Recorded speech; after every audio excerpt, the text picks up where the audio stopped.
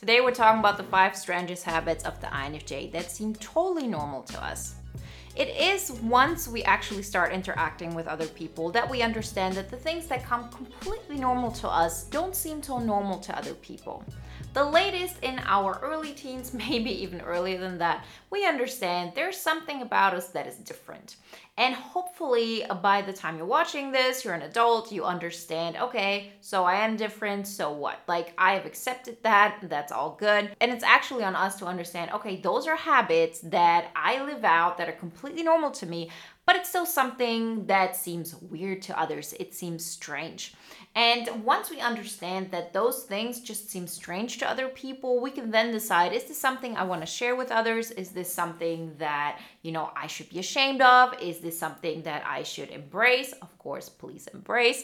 But like, those are the questions we keep asking ourselves. And hopefully we've gotten to a place where we understand, yeah, that's who I am. That's what I like to do. Like, love it or leave. Like, that's it. And so today we're going to look into the 5 strangest habits of the INFJ that to us is everyday business. Before we get started, I want to remind you that the next round of the INFJ Epic Life Bootcamp launches November 4th. So join our amazing community of INFJs working on creating an INFJ Epic Life.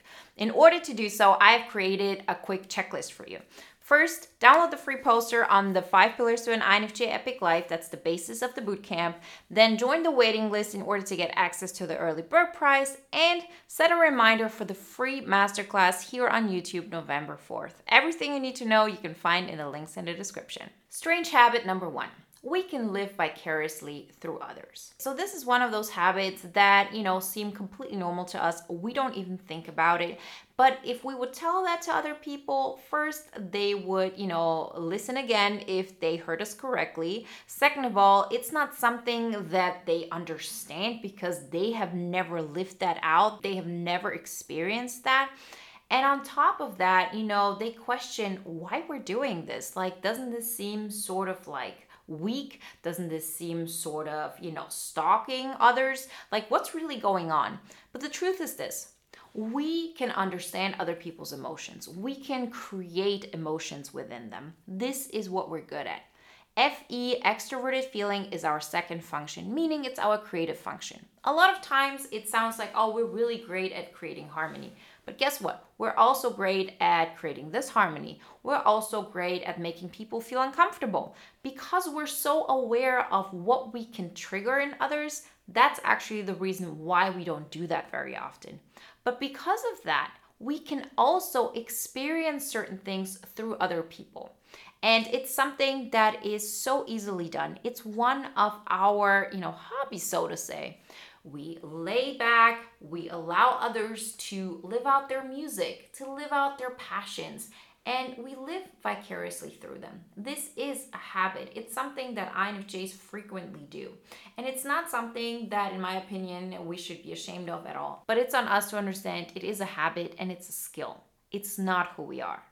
And sometimes it is not the right path to go, because no matter how well you can experience this, excitement that they're going through, it will always be limited to what they want to experience. Yes, you can influence that, but in the end of the day, if you want to create something that feels totally you and you want to experience life fully, you won't get it through living out vicariously through others. It's, again, a nice hobby. It's something that we do. It's, a perfect thing we can do when we relax, when we're around friends. Like, please allow others to, be the hosts, be the ones who create the atmosphere and enjoy that. But that's what it is. Let's not make this the basis of our life and how we experience life, because we're actually limiting how well we can experience life, how well it actually works into who we really are and what we want. In the end, when it comes to this, it always starts with you taking action on what you want and understanding what you want. That's actually what the bootcamp is all about.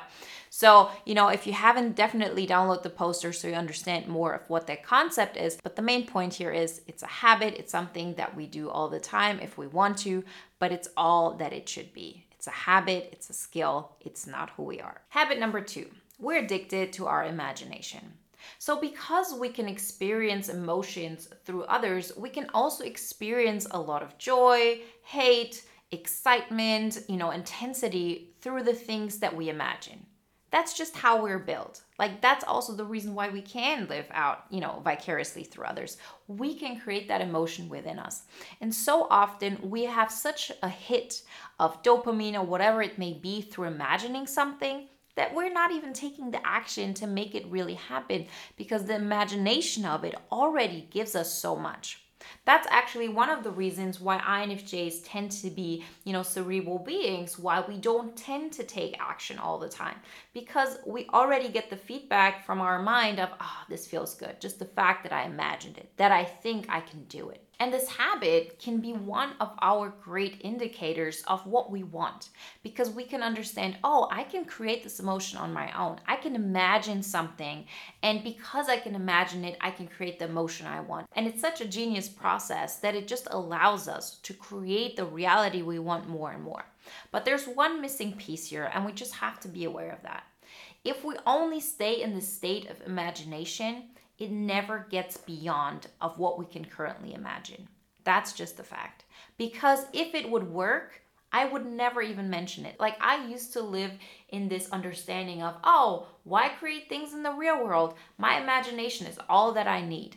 But in the end, I wasn't happy, and I wasn't living out the life I wanted, because the discrepancy between what is going on in my mind and what is going on in reality became bigger and bigger. And at some point, I just had to face the truth, which is, I don't like the way I'm living. I don't like what I'm doing every day. I don't like my relationships. And that's the moment I had to change. And once you understand this, you can actually use the fact that you can create those emotions within you, that you're addicted to imagination, as like one of your biggest skill set.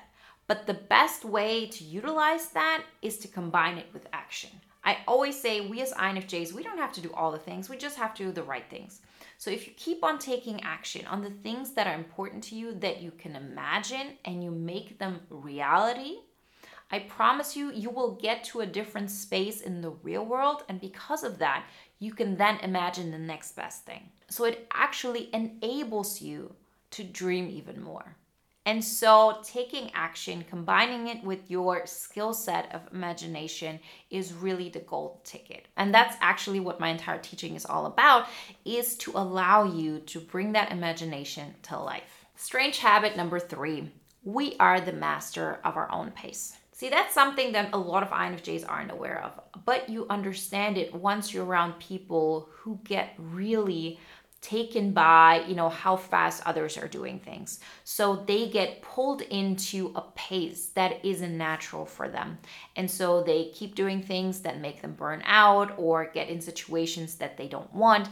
But we as INFJs, we're really the master of our own pace. Like, this is something that we're always going to have authority over. It's our pace, and that's it. I decide how fast I go. I decide how fast I think. I decide, in what kind of direction my thoughts are going. Like, I decide what pace this entire thing is going to happen in. And this is something that seems very normal to us. Trust me, it's not normal to others. They look at us and they wonder how we're able to stay this persistent in our own pace when nobody else seems to do that. So it really seems like everybody is going like this and we're just floating like that.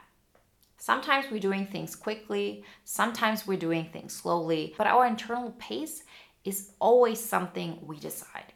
And so it's important for us to become aware of that, because then we firstly understand that this is not something everybody's in charge of. So other people will get triggered to change their pace in a way that is not healthy for them. How we might get triggered to, change other things about ourselves that aren't healthy. But when it comes to our pace, we're always the master of it. And it's one of those things, once we start not only accepting it, but embracing it, it allows us to actually move forward and create the results that we want without looking left and right how fast others are moving. Because looking left and right and wondering why people are, running so much is actually keeping us from looking at what our next step is. If you understand that your pace is always going to be in alignment with what makes sense to you, what makes you feel the best, then it's just like the element you move in. You're somebody who moves in water when others might be moving in air. That's just the given, and it's okay. And it's about time that we stop asking ourselves, why am I swimming in the water when others are flying in the air? But rather focus on how we can improve our swimming abilities. Strange habit number 4. We like to fix others. So this is something where you might say, okay, doesn't everybody have this? No, they don't. Second of all, people who like to fix others, it's always in different categories. Some people like to fix others as in like, how can I make their life easier? As in I cook for them, I make their life easier in such, real world scenarios. The way we like fixing others is to understand what they're missing psychologically. It's to understand, okay, they feel weak in this one area, so I will help them make that happen. It's, I'm going to be their biggest cheerleader. I'm going to be their counselor. And the strange thing about this is that this doesn't feel like a choice to us. So if we see somebody around us and they need help, and it seems like I'm the only one who sees that they need help, I don't have another choice but to help them. The challenge with this is that we do this very often, even at the expense of our own well-being. I've done this. A situation like this was actually the reason why I completely changed my life, why I started this channel, 10 years ago. Because I was willing to really give up everything that I am, like really dim my light completely, because being myself triggered that other person that I wanted to help and wanted to fix. And through that, I understood 2 things. First off, I love helping others. I just have to find the right outlet for it, an outlet that is healthy. Don't do this with people who first and foremost are not asking for it. They don't want your help. Even if you think you can help them and they don't want your help, you won't be able to help them. And second of all, do it in a way that has a healthy boundary. So if you're with somebody and you think, okay, we're friends, and they think I'm their friend and we're on eye level, but you're actually looking at it as in, I'm your mentor, I'm going to help you out of that, you're going to run into trouble. I know that you want to help people. I know that you want to fix some things that is going on because you're the only one who can see that, but find healthy outlets for it. Because if you do it at the expense of your own well-being, you won't be able to do this to the best of your abilities for a long time, because you just won't have anything left to give. Strange habit number 5. We're addicted to understanding others' motives and mindsets. So it really is this addiction part that is the strange habit in it all. So if you have a situation that you just cannot read, it's something that can drive us crazy. It's something where we are not going to let this go unless we're really, really conscious about it. There are a lot of reasons for it. Like, first and foremost, it's because this is the typical NITI loop. We want to understand something. It doesn't make sense. That person said this, that person said that. That means that person wants this outcome. But they're not acting this way. Why not? These kind of scenarios can drive us crazy, and it's not just because we want to help the other person, it's because it doesn't work with the way our system has been built up. We are great at pattern recognition. We create a world where these things make sense. And this person's behavior just doesn't make sense. And it's this addiction to understanding that makes us keep going. And it makes us question things that we have already figured out. Like, you are really great at pattern recognition. If you don't get it right away, chances are that there's some kind of mistake in your interpretation of the situation. I used to hold on to things forever, right? Typical NITI loop. And I understood the only way for me to get out of that is to step out of it completely. Meaning I go into the extroverted world. I start expressing myself. I start living things out. I have to take a step back and understand that, yes, I have a fixation on understanding others, but I'm not getting anywhere. And I'm definitely not going to get anywhere if I, put my heels into it and if I just try to understand it even better. You don't have any new information, and you're not going to get it by digging deeper, because there's something really evident that we're just not getting, and that's okay. Like, we have our own things going on. There are reasons why we may not want to see the truth, but it's also okay for us to recognize, yes, it's a habit. Yes, it's something that I'm addicted to. I want to understand certain things. And the fact that we want to understand things and that we want to understand others is a great skill set, but just don't make it all that you are. take your losses. Understand, if I don't get a situation right away, and it's not something that I can just learn more about, like I've really taken my time and it still doesn't make sense, take a step back, go express yourself, go start living for yourself. And trust me, you will get into situations again where you can live out this habit of wanting to understand and getting to understand people's mindsets and motivations. Remember, if you want to join our amazing community of INFJs who are building their INFJ Epic Life, then join the next life round of the INFJ Epic Life Bootcamp, which launches November 4th. So make sure to download the free poster on the 5 pillars to an INFJ Epic Life. Join the waiting list to get access to the early bird price and set a reminder for the free masterclass here on YouTube November 4th. Everything you need to know you can find in the links in the description. And if you want to watch another video now that is in alignment with today's topic, then watch the video on the 5 hobbies INFJs love but aren't aware of.